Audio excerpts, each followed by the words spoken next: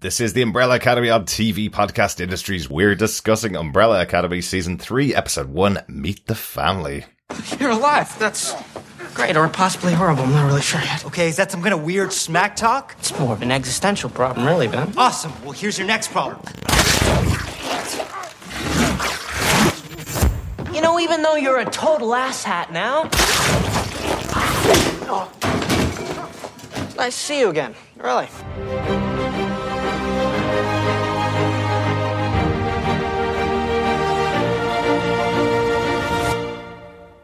We're back. 2 years since Season 2 of the Umbrella Academy, and we're back with Umbrella Academy Season 3, Episode 1, Meet the Family on TV podcast industries. I'm one of your hosts, Derek. Welcome back, fellow brollies. Yes, I am one of your other hosts, John. And I am Chris, having an existential crisis, trying to understand, is this the third season? What does that mean? It means we're here to talk about the third season. But I just wanted to call back to the existential crisis. I like it, Chris. Yes. Very good. Great to be back with the Umbrella Academy. And right now, as we're recording, I have no idea when these episodes are actually going to be released. They will be soon. And it doesn't matter to you, our fellow Academy alumni and Umbrella Academy fans. It really doesn't matter to you what I'm going to say. But right now, we're currently covering The Boys Season 3, almost at the finale of that show. And we're covering Miss Marvel Season 1. And we're around episode 5 on that right now. So we will get our episodes of Umbrella Academy out after we finish The Boys, but not sure of frequency right now. We're just trying to squeeze in recordings with availability of our fellow co-hosts. So great to talk about Umbrella Academy, but not sure exactly how we're going to be recording the entire season of the show. Yes. That is a bit of how the sausage is made. There you go. But do not fear, because you will still get the awesomeness that is TV podcast industries discussing the Umbrella Academy in all of its glory. Mm-hmm. Specifically, this episode is going to cover the premiere of season 3. Yes, exactly. We are covering Season 3, Episode 1, Meet the Family in this discussion. If you want to subscribe to the podcast, make sure you go over to tvpodcastindustries.com. Loads of links over there for you to subscribe to the podcast. You can also leave us a review on Apple Podcasts, on Spotify, on Google Podcasts, I think now. Might have that facility. But if you can find one and want to leave a review, please do. We'd love to hear your thoughts on the season. Send us an email with your thoughts on any of the episodes of Umbrella Academy or the entire season. Just email us to feedback@tvpodcastindustries.com, or join us over our Facebook group, where I've already put up a spoiler post for every single episode of Umbrella Academy Season 3. Pop in there, leave your thoughts on each episode on facebook.com/groups/tvpodcastindustries, and we'll read them out in the show. Yes, and if you like what you hear and you're joining us just for Umbrella Academy, did you know we have a Patreon?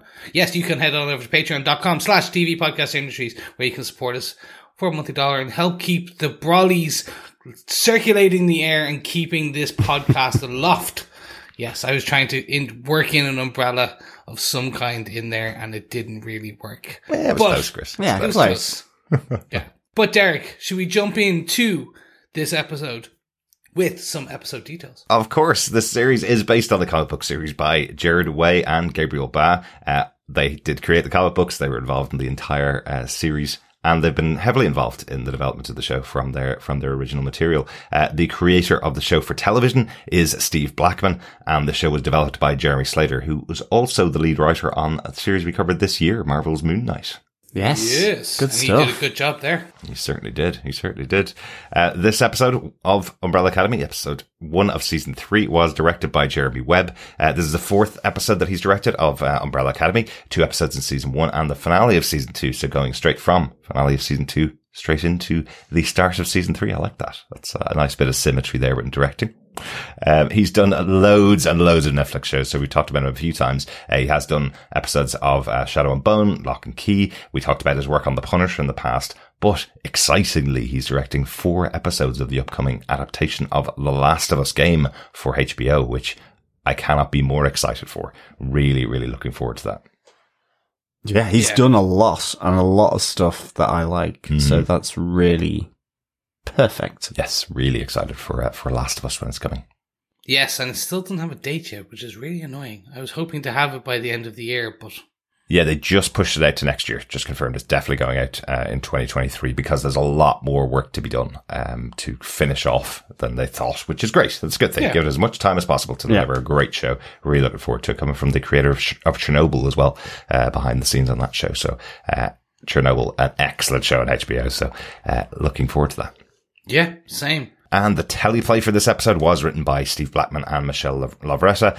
Steve Blackman, obviously creator of the show. And Michelle, this is the first of 2 episodes that she'll be writing for this season, but first time on board. Good stuff. And John, do you want to tell us what they gave us with your synopsis for Umbrella Academy Season 3, Episode 1, Meet the Family? Sure. After averting doomsday in Dallas, the Umbrella siblings return to a very different academy, now ruled by the powerful and hostile Sparrows, masters of both dance and combat in an altered timeline. It is revealed that after their encounter in Dallas in 1963, Sir Reginald chose not to adopt Luther, Diego, Allison, Vanya, Klaus, and 5, but 7 other children instead, including Ben, Marcus, Faye, Alfonso, Salome, Jamie, and Christopher the Cube, and established the Sparrow Academy. When both families meet for the first time at the Academy, an imaginary dance-off in Diego's mind, induced by venom from Jamie number 6, turns into a fight, and a ball of energy forms in the basement of the Sparrow Academy.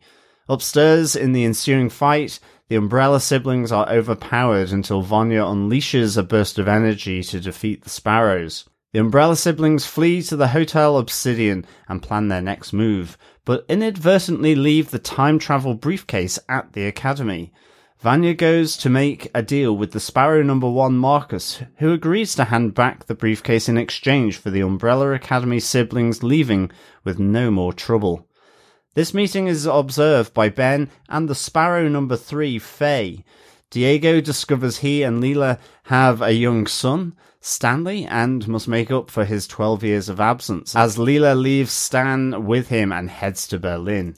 Elsewhere, an older man named Lester Pocket packs his suitcase and sets out for an unknown destination.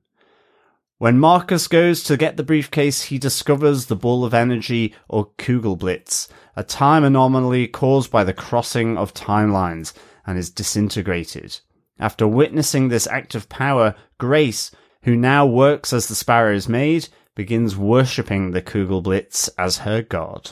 It wasn't all just about a dance-off. It wasn't, but it was 20-odd minutes of dance-off, fight-off, before we got the classic Umbrella silhouette with the Umbrella Academy sort of opening title, effectively. Yeah, leading directly from that closer effect at the end of Season 2, which closed with them arriving at Sparrow Academy. So a nice connection directly to this 3rd season. What we're going to do for our episodes of Umbrella Academy is pick out a point each that we want to talk about to kind of pick up the big moments from the episode, our favourite moments from the episode. I think we should probably start there. John, do you want to start off with your big moment from Season 3, Episode 1? It is the dance-off. Yeah, we're all going to It is the fight-off. And, you know, just having the siblings of both the Umbrella Academy and the Sparrow Academy sort of facing off here was just really, really good. I think in particular, you know, for the story, this meeting sees this ball of energy created in the basement downstairs, this crossing of the timelines, this paradox that is forming because of these two families meeting. But it is just, you know, despite that serious aspect for the team for this season, it is just a wonderful, light, funny. It just takes all the quirkiness that the Umbrella Academy has and just front loads it in your face. And, you know, it's to Footloose. You have so many different interactions, you know, from Luther and Marcus going head to head, and ultimately Luther getting his ass handed to him by the Sparrow Academy's number 1. I love that the dance-off is effectively an illusion in Diego's mind. Absolutely. I love the beads of sweat. We see Jamie firing her venom or poison or spit, a green spit at him. Yeah. And he has this dance off in his mind.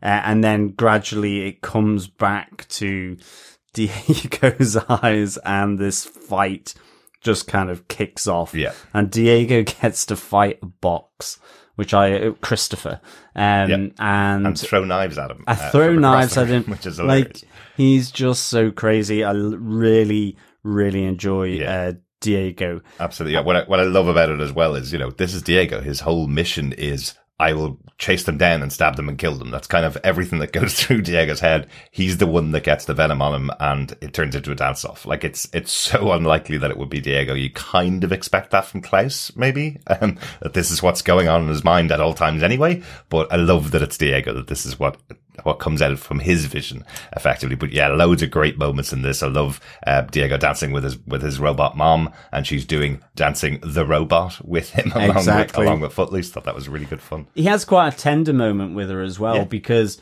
the sparrows are just calling her the maid, and she's a robot, where as soon as he sees her, he says mom, effectively. So I thought that was really, really nice as well. I love that the sparrows do just think that the umbrellas are perverts, all of them, including 5, from the venom of Jamie again. He sees Dolores, his mannequin, who then turns into a real person, but he's effectively kissing, which was a really good touch. It's like, who are these people? Why aren't we beating them quicker, I guess, is what the sparrows are saying. This dysfunctional Umbrella Academy against this honed, fairly focused Sparrow Academy that hasn't had the problems that the Umbrella Academy has had. Absolutely. Yeah, I absolutely love this. Like, the overall intro had me on my knees, but then it kind of pulled me up, and I had to put on my Sunday shoes, even, if you will. Very good, Chris. Thank you. Right on the money. But look, this was a fantastic, fun, very true to the show way of introducing the characters and their powers. Yes. When you're like, that was the whole thing. Like, the end of the last season, oh, Sparrow Academy, oh, who are they? Oh my god, what are they gonna, like, unless you read the comic books, you kind of had no idea. So it's like, how can we show you who these people are and what they do quickly and in the most Umbrella Academy way possible? Yep. And bar, essentially, the only thing I fully expected it to do, which it didn't, was a full pan out of similar to what we got in season 1, where they were, all the individual Umbrella Academy were dancing in their own rooms. I was expecting a pull out and all of them were fighting in their own rooms.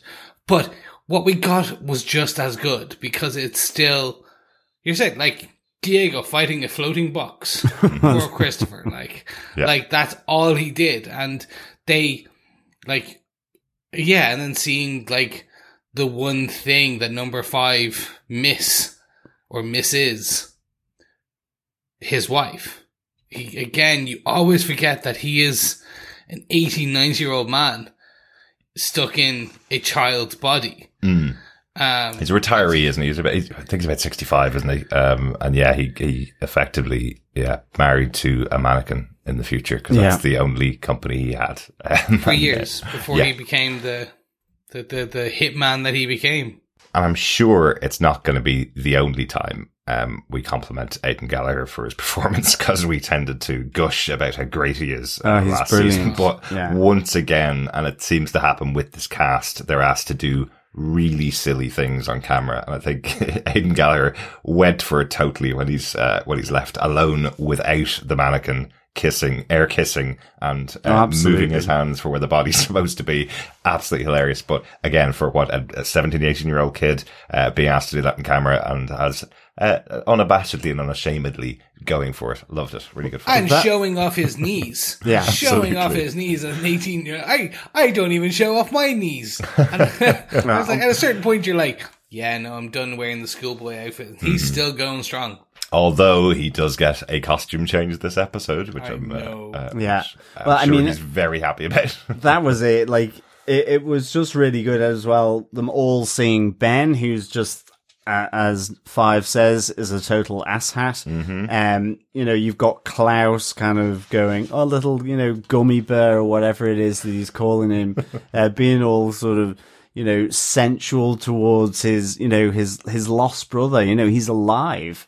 And for them, this is a big deal. And Ben is totally kind of, as a Sparrow, closed down, doesn't know these people. And certainly, I just loved that kind of contrast between them. You know, it was this professional organization in the Sparrow Academy against our sort of lovely dysfunctional Umbrella Academy, which was just so good. And you do also get the, you know, there's a little moment where Klaus is running away from the action into Sir Reginald's study, and he's just there, and he, you know, effectively Reggie just goes, I was so repulsed, you know, by you back in Texas that he just decided to adopt this whole new set of children, and establishes the Sparrow rather than the Umbrella Academy. And it's teed off nicely, you know, because they're all running away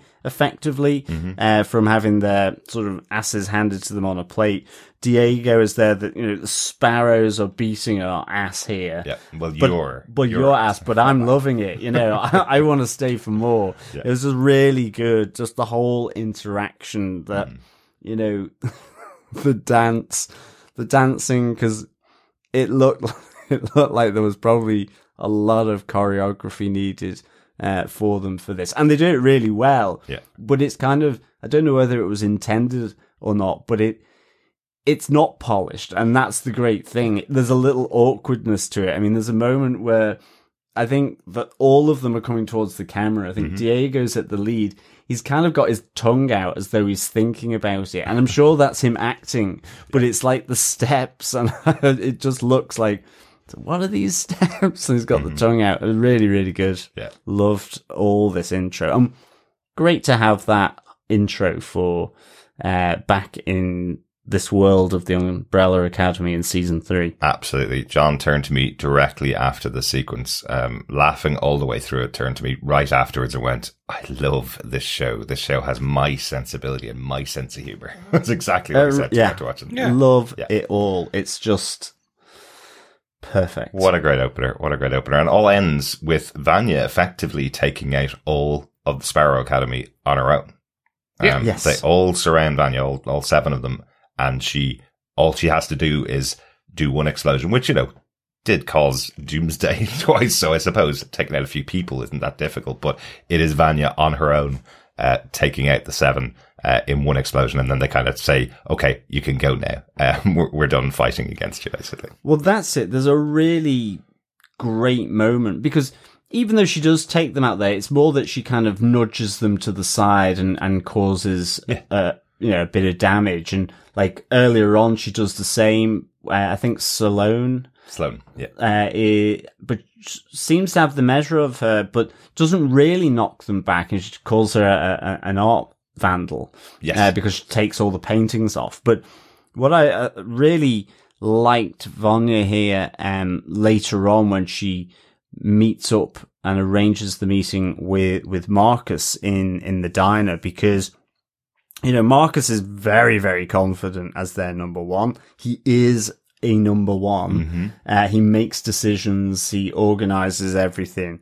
What Luther always thought his job was supposed to be. Exactly. And everybody just ignores him. And, you know, but ultimately Marcus isn't very impressed sort of on first encounter in the diner. You know, he says, you're not even a number one. You know, I don't need to tell you what our next move is going to be against your group. And Vanya, I love the way that she just kind of turns, and Vanya says, no, I came to tell you my first move. You know, I will end you. And she goes, I ended the world twice. And I want something from you, which is the briefcase that is left behind by 5. Yeah, and the threat to him is that she's going to go up to the Sparrow Academy and call him out for a one-on-one fight and show the world how pitiful he is in comparison to her power. There's some little bit of the boys in the Sparrow Academy. There's a little bit of the Seven from the boys. I think there's something a little darker about them. Probably is because they're so polished. But those signposts that are in the city, that's the moment that Vanya decides to go to the Sparrow Academy. She sees a sign outside the window going, "Watch what you're doing because we're watching you," from the Sparrow Academy. Like, that seems really horrible for the people of the city. Yeah, no, it does a bit. But not only that, the politics within the Sparrow Academy is a little bit more Machiavellian, because you see that meeting between Vanya and Marcus effectively being watched by the crows of Faye. Yes. Who then, the crow comes back, reports to her, as she incorporates into her body, which is great. So I loved that. And then she tells Ben. Exactly. So you can sense that whilst Ben is the number 2 here in the Sparrow Academy, he's got eyes on being number 1. Exactly. Yeah. No, 100%. Good stuff. That's the dance and fight overall. Anything else to add on that before we move on to the next point? No, just that loved it. Made me happy and giddy and excited to be back with the Umbrella Academy, for sure. Great opener. Yeah, absolutely. Chris, how about yourself? Do you want to take us on with your big moment from season 3, episode 1? Excellent. I will take us straight away to a dingy hotel where people can escape their woes. And join me, if you will, in Hotel Obsidian, or if you're a comic book reader, Hotel Oblivion. As its namesake does imply. Yeah, I could not stop typing Hotel Oblivion every time I was writing down notes for this episode. It just kept popping into my head. It's the I think it's the most recent volume of Umbrella Academy, the last volume of Umbrella Academy. Yeah. Yes. So the second volume is Dallas. The third volume is Hotel Oblivion. And they've taken the Hotel O name and kind of made it their own for the TV show, much like many other things. I don't expect some of the weird and wackiness from the comic books in this will translate over. Some of it might throughout the season. They've done weirder things. I just don't expect it. There is a lot of like craziness in the comic books and kind of supernatural elements and everything in between. The hotel it's almost its own character. Yeah, exactly. Whereas this feels like something out of well, not exactly, but something kind of connected to David Lynch's kind of universe. There's weird people sitting around in places in this hotel, all looking on and watching, but pretending not to watch, and all trying to be unnoticed in their own ways as well. It feels like something out of Twin Peaks or something like that. It really does, actually. Yeah, it has that kind of off kilter of Twin Peaks. Definitely. Yeah, perfect place. It's a great feel. Yeah. If you had a person speaking backwards, walking backwards in a suit, you would fully expect them. Yeah, that makes sense. Yeah, okay. Yeah, it does. But I really enjoyed particularly the introduction to some of the pan over the different characters. Throughout. And I went characters because they are that. They're capital and when you see them, you're like, okay, they look slightly off. And that's the thing. They may not be, but they wear slightly weird clothes. They look just slightly out of place. Everyone looks out of place, be it time or space or just in general. And the best example of that is the curmudgeon-y owner or the bellman or the manager, if you will, who is at the service desk with his animal. And you're just like, huh? Why are you so angry? Like, what did they do? And is it like they knew Klaus already, but Klaus is like speaking away? Again, Klaus is kind of, none of them are fully copped that this isn't there to like, this isn't Kansas anymore.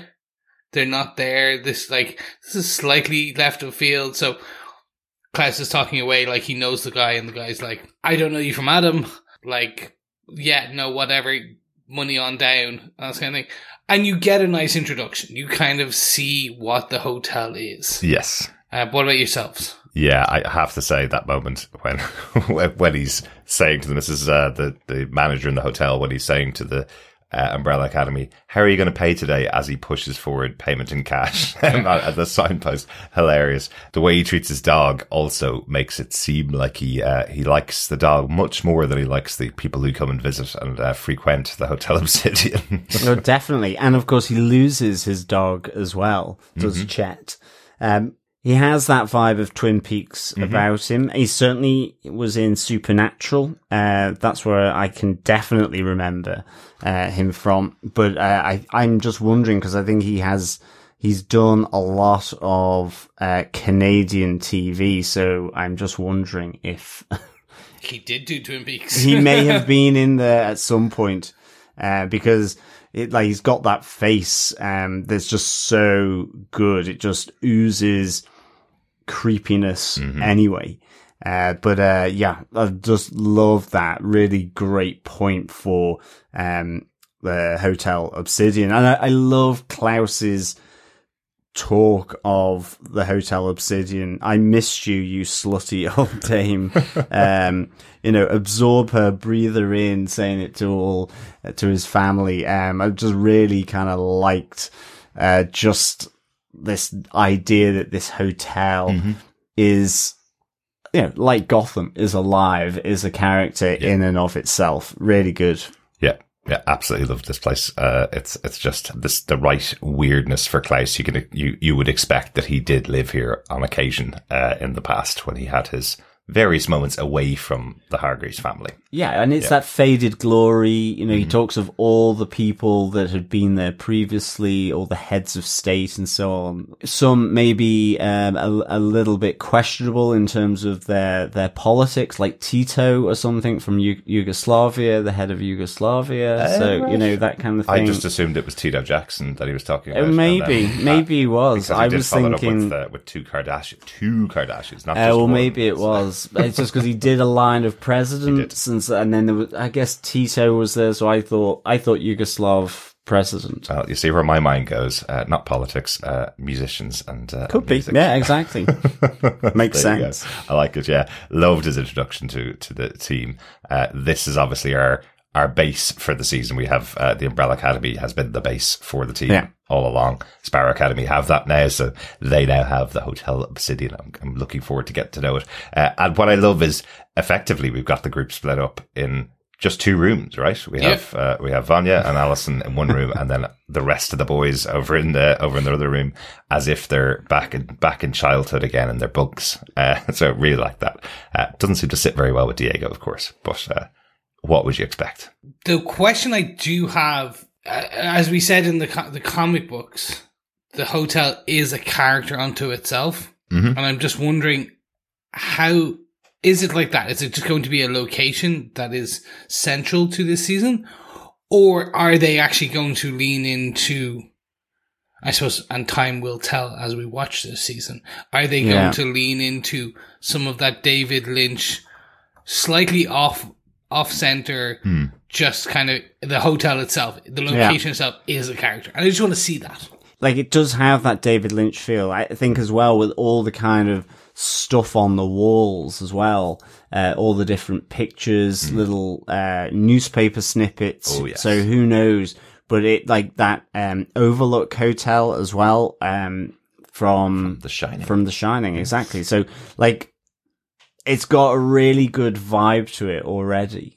Faded glory, creepiness, sort of more creepiness, slightly, living building effectively, with lovely, weird side characters. And of course, then the Umbrella Academy's weirdness and wonderfulness playing out in here as well. I mean, I think that example where Leela rocks up and effectively shows Diego's son of 12 years. So that's, again, really the interaction here between Diego and Leela, amazing. But also we learned that whilst they think it was only just yesterday, there's Leela with Stanley, her child of 12 years, where she's basically well, you've been absent for 12 years, so it's your turn now. Right, I'm off.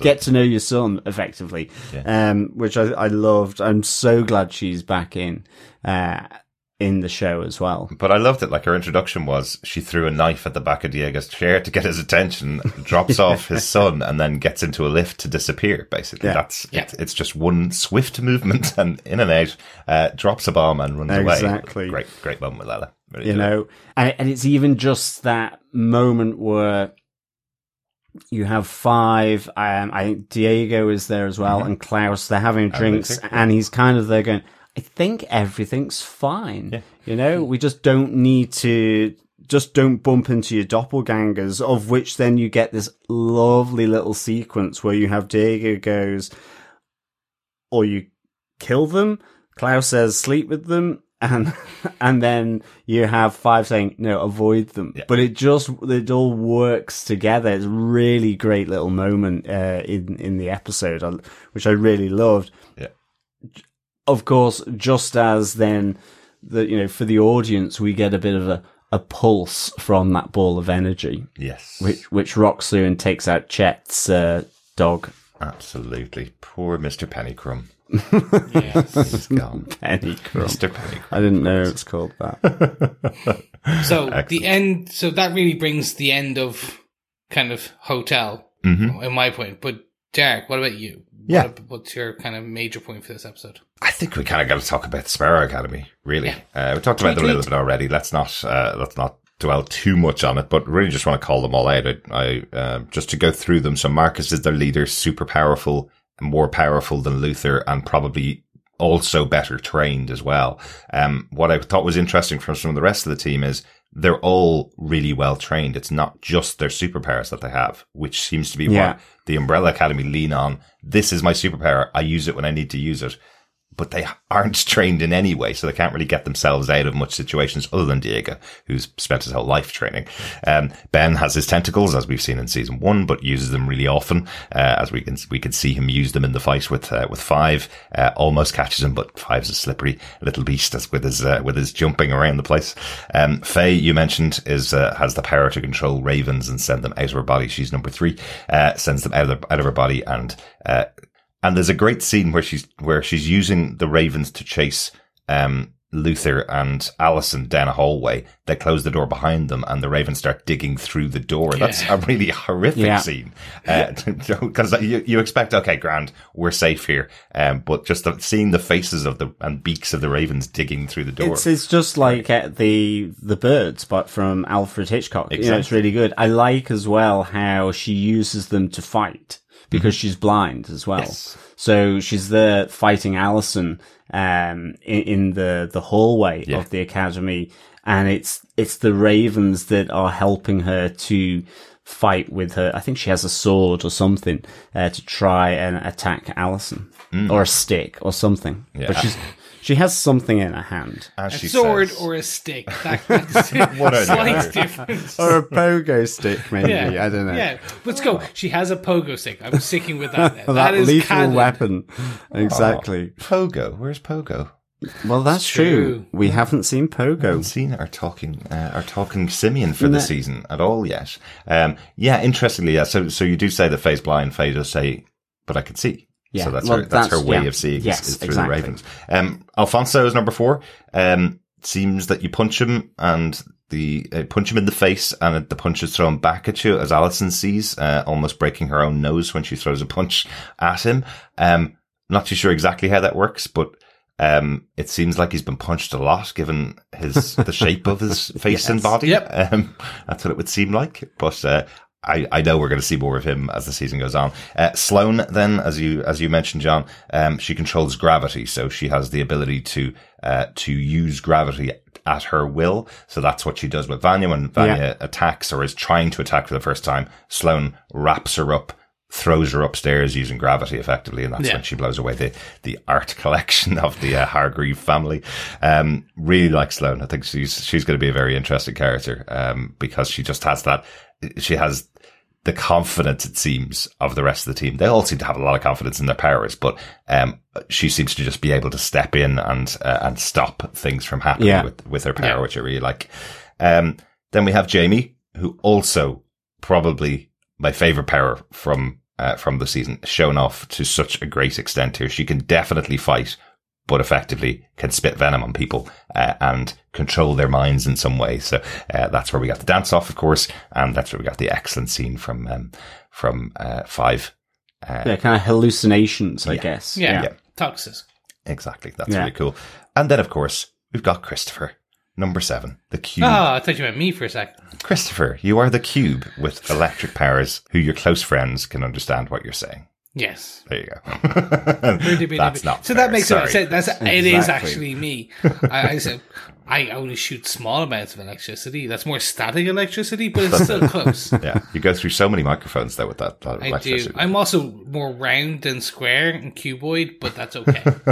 I just also wanted to call out about Christopher. The show itself, the premise of the show is taken from the Midwich Cuckoos, the idea of these children born to mothers unexplained all on the same day and time. That's the Midwich Cuckoos from John Wyndham.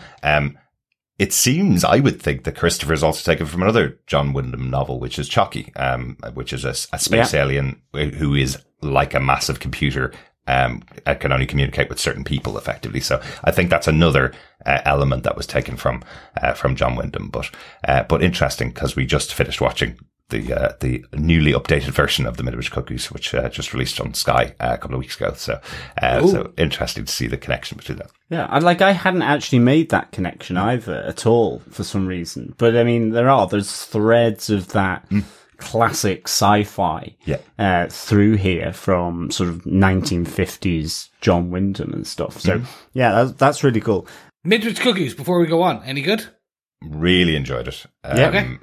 Yeah, I'm terrified of children again, which is what Midwich Cuckoos and the what's the remake of Village of the Damned was the kind of American version of that story, I think, as well, or the original movie version of the Midwich Cuckoos. Well, and it has that lovely bleak sensibility of British sci-fi that I quite like, for sure. But yes, creepy children, go watch Midwich Cuckoos.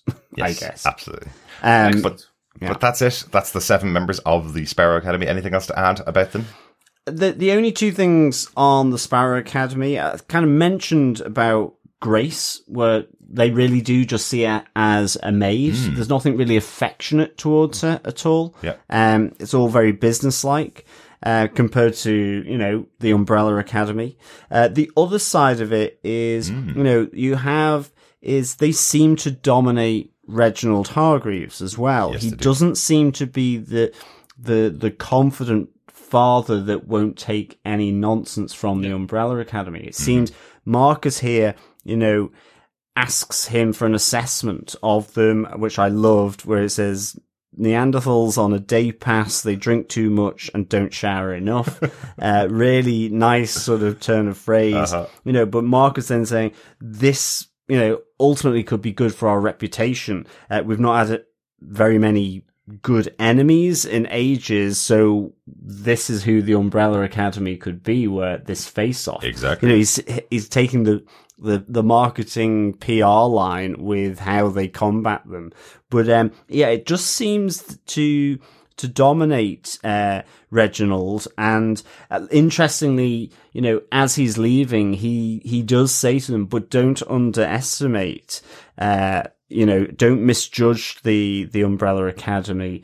They managed to save the world twice. Absolutely. Yeah. So, again, or maybe at least in Dallas, he knows about Dallas. Yeah, so. Maybe, that conversation that we had between Reggie and Klaus in his office about being repulsed by the Umbrella siblings, that maybe he's starting to, maybe there's a little spark there that he's misjudged them. Yeah. As he says that to the Sparrows. Yeah, potentially. Yeah. I do like his description of them was, so are you the fat one, the shabby one, or the girl? I'm not too sure. I can't remember any of the rest of them. With the only memory he has from 1963. So I like that.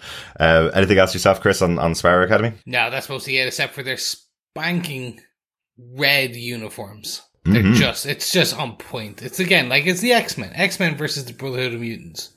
Yeah. That's essentially what we're getting here. So we're getting a really well designed superhero costume, and then whatever they've cobbled together. A really well-oiled machine. Speaking of oiled, we have to give a shout-out for Marcus's handstands on the side of the building every morning to his adoring fans as he throws them the sweaty towel that he's just used to mop himself up. This guy knows how to work a crowd. Speaking of Marcus, though, episode ends with Marcus disappearing into that void, the new... Well, I think more disintegrating into that void. It's the return of the pulse that's taken out Pennycrum. Yeah. And as it comes back, he's too close because Grace is a robot, so maybe it doesn't affect non-biological life form. But here, whether Marcus is too close to the energy ball, but as the pulse comes back, it's like it drags him in, which is interesting because it doesn't affect any other humans on that pulse. Not that we see. It takes Pennycrum. So maybe it's just his proximity to it. I don't know, but ultimately he's in the wrong place at the wrong time and seems to get pretty disintegrated. He's certainly reaching out to touch it. Yeah.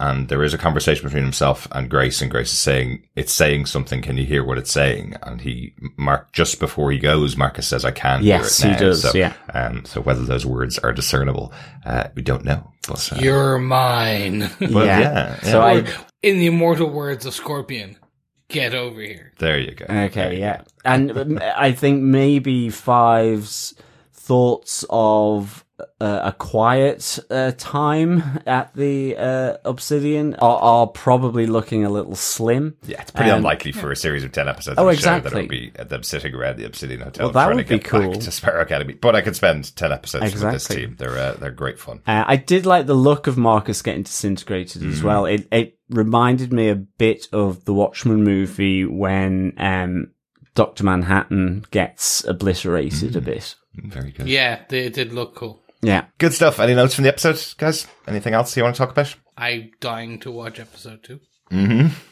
Absolutely. John, anything from yourself from the episode?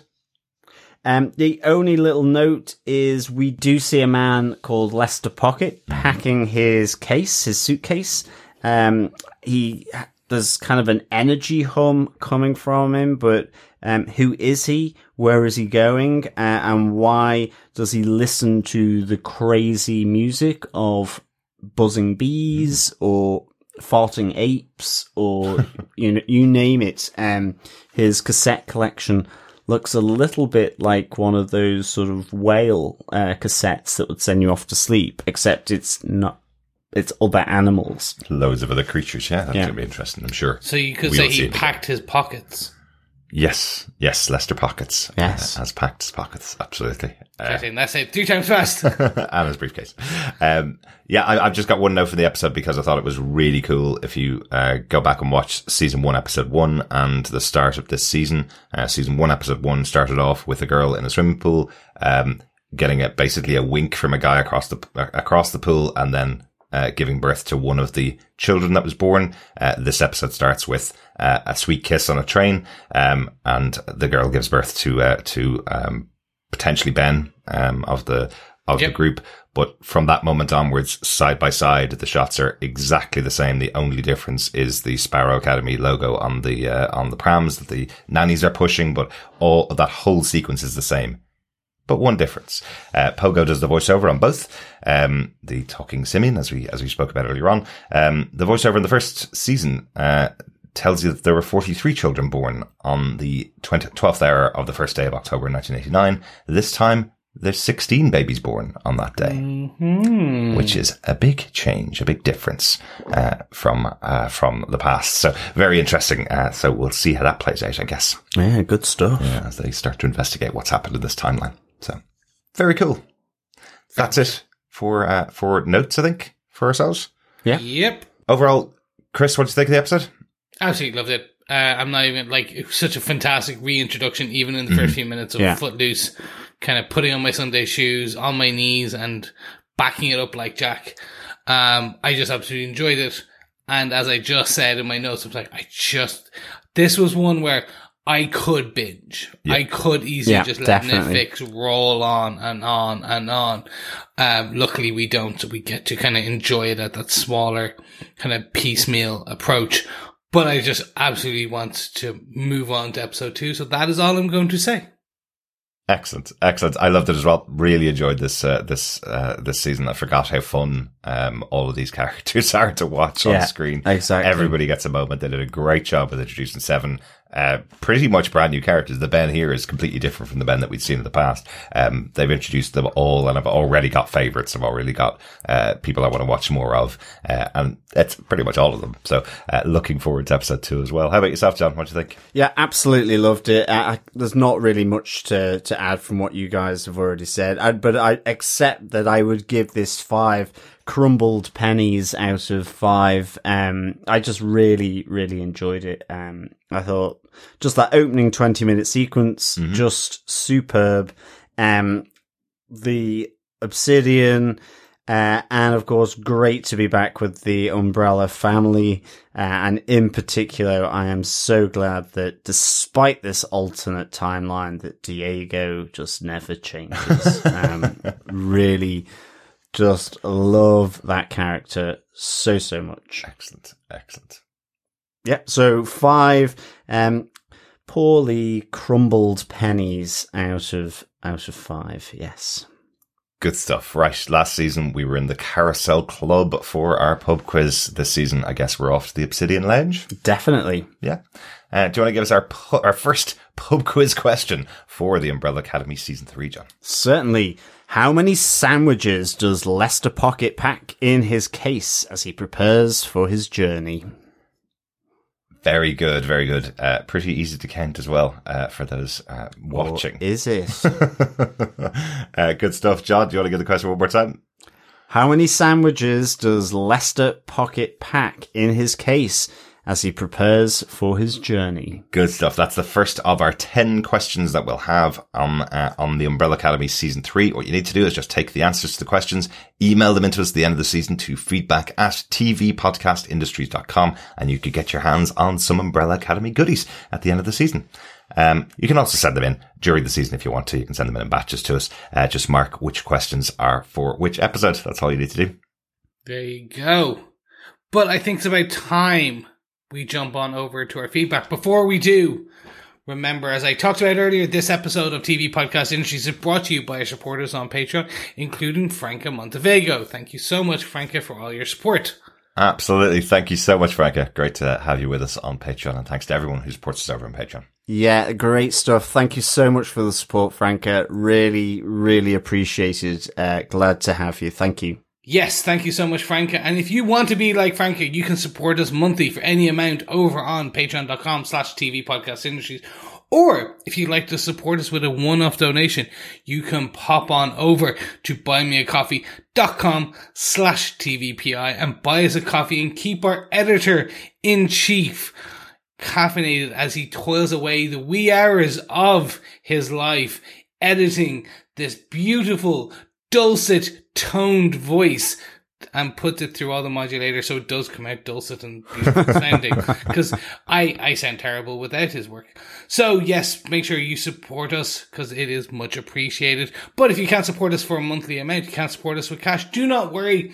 Any support is much thanked, and you can do that by subscribing to our podcast and sharing it with your friends, family, co-workers, and even your own superhero family if you have one. Because sharing the podcast is what, John? It's sharing the love. Absolutely. One other way to support us is also sending in feedback. Mentioned earlier on, you can email us to feedback@tvpodcastindustries.com with your thoughts on any of the episodes. Jimmy Uren sent us in an email just before the season began. He says, "Hey guys, I just wanted to send a quick message as we seem to have the best problem ever going on in that there is literally too much good stuff being released at the same time, and it is impossible to keep up. The last few weeks alone have seen me struggling to stay up to date with The Boys, Umbrella Academy, Ms. Marvel, numerous Star Wars shows, and even a few films for good measure, such as Top Gun and Multiverse of Madness, which to my shame I missed at the cinema, as well as, of course, keeping up with your podcasts. perhaps you need to have a quiet word with your contacts at Disney, Netflix, Amazon at all about spreading these shows out a bit. Anyway, I thought I'd send it out on Umbrella Academy, which I'm trying extra hard to pace myself on, having had the whole series dropped at once. It is so good to have this one back with episode 1 featuring so much good stuff, including new powers, great music, and of course a dance-off. Just need a return of the talking monkey to complete the set. Hope you get a chance to cover this one soon. And with so much else going on, all the best, Jimbo. Here you are, Jimbo. Knew we'd get around to it at some point. Yes. Welcome back on board, Jimbo. Unfortunately, our contacts at Disney, Netflix, and Amazon don't seem to be willing to take our calls about spreading out their content. They just seem to want to send out more and more content to us. They're packing it in like a really, really packed can of sardines. Yeah, sardine. John is running out of words now. But you're right, Jimmy. There is so much going on. This show is one of our favorite shows, as you can hear. All three of us have really enjoyed Umbrella Academy, but unfortunately, we couldn't even get to it when it came out. It was impossible. But you're hearing our thoughts now. We will be back with more for the rest of the season as well. Yes, thank you so much, Jimbo. Over on Facebook, we did get feedback for episode 1. Starting off our feedback train, we got some words from Dr. Bob Phillips, who had this to say. Possibly the greatest thing of the return of ensemble shows post-COVID lockdown is the widespread desire to throw dance numbers into everything. Mm-hmm. No shade. This is magnificent and we should demand more.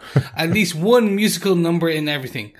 Obi-Wan waltzing, She-Hulk salsa, and the Demogorgon doing the Argentine tango with 11. Lead switching back and forth as they battle. Not that the rest of the show didn't hold up to the line dance. The intrigue and surreal flavour of the first two lie heavy in the air, and I do like the sense of that the world is going to end in 10 days. Mm-hmm. Yes. Well, that is the whole point of the Umbrella Academy. Yep. Forever the apocalypse, forever 10 days to save it. Absolutely. And I really love that in this episode that 5 points out that basically in the last 20 days, he has had to save the world from apocalypse. Can he just have a rest? Can he just put his head down for a couple of minutes? It's only been 2 weeks, but I love it. Yeah, lovely stuff. Thanks, Bob. John Daniel says, I loved this season 3 premiere. The cliffhanger we had to me implied we were going to see a big battle almost immediately between Sparrows and Umbrellas. Then the old-fashioned way turned out to be line dancing to Footloose. And I giggled through the whole thing. Yeah, like myself, John. Mm-hmm. Easily, it's the coolest moment for the floating cube Christopher so far. Also, I assumed at the end of season 2 when they showed up the Sparrow Academy folks with Ben at the helm that they would all have other versions of themselves to contend with. I'm glad I was wrong. Anyway, I'm going to be careful posting in the other threads because I've watched maybe 6 episodes now and I don't want to spoil things moving forward. Thanks so much, John. I think we now have the spoiler posts for all the separate episodes up in the Facebook group. So post spoilery away in there, sure. I think the challenge that John probably has, though, it's quite difficult when there's 10 posts up on Facebook to find which one you're commenting on. They're all named. They're all, they all have the episode numbers against them. So, just check those beforehand and pop them in. And like yourself, I think, it's good that, the Sparrows aren't just the doppelgangers, because otherwise Klaus would probably be trying to sleep with Klaus, and Diego would be trying to kill Diego. Exactly. So it would be a right old mess. But yeah, like yourself, loved and giggled over the fight, the dance sequence, and our move in to the new safe house that is the Hotel Obsidian. Mm-hmm. Yes. Thank you so much, John. And as well, look, if you can't find the post, don't forget you can also just email us at feedback@tvpodcastindustries.com. Just mark the subject line, or all in one, just mark a feedback and put the feedback into each kind of like marked out, listed in the email. Absolutely. Yeah. Good stuff. Thanks, John. Thanks, John. Thanks, everybody, for your feedback, and thanks for joining us for our coverage of the first episode of Season 3 of The Umbrella Academy. Stay subscribed to the podcast. We will be talking about Episode 2 of Season 3 on our next one. The episode's called World's Biggest Ball of Twine. Ooh. Do you think it's going to be a big thread of intrigue? There you go, Chris. That's entirely possible. It may well be, indeed. Yeah. We'll see you again next time, Academy London Night. Yeah, thanks so much, fellow Brollies. Great chatting to you as always. Yes, thank you so much, and we'll speak to you again soon. Bye-bye. Remember, keep watching, keep listening, and stay out of the rain. Bye. Bye.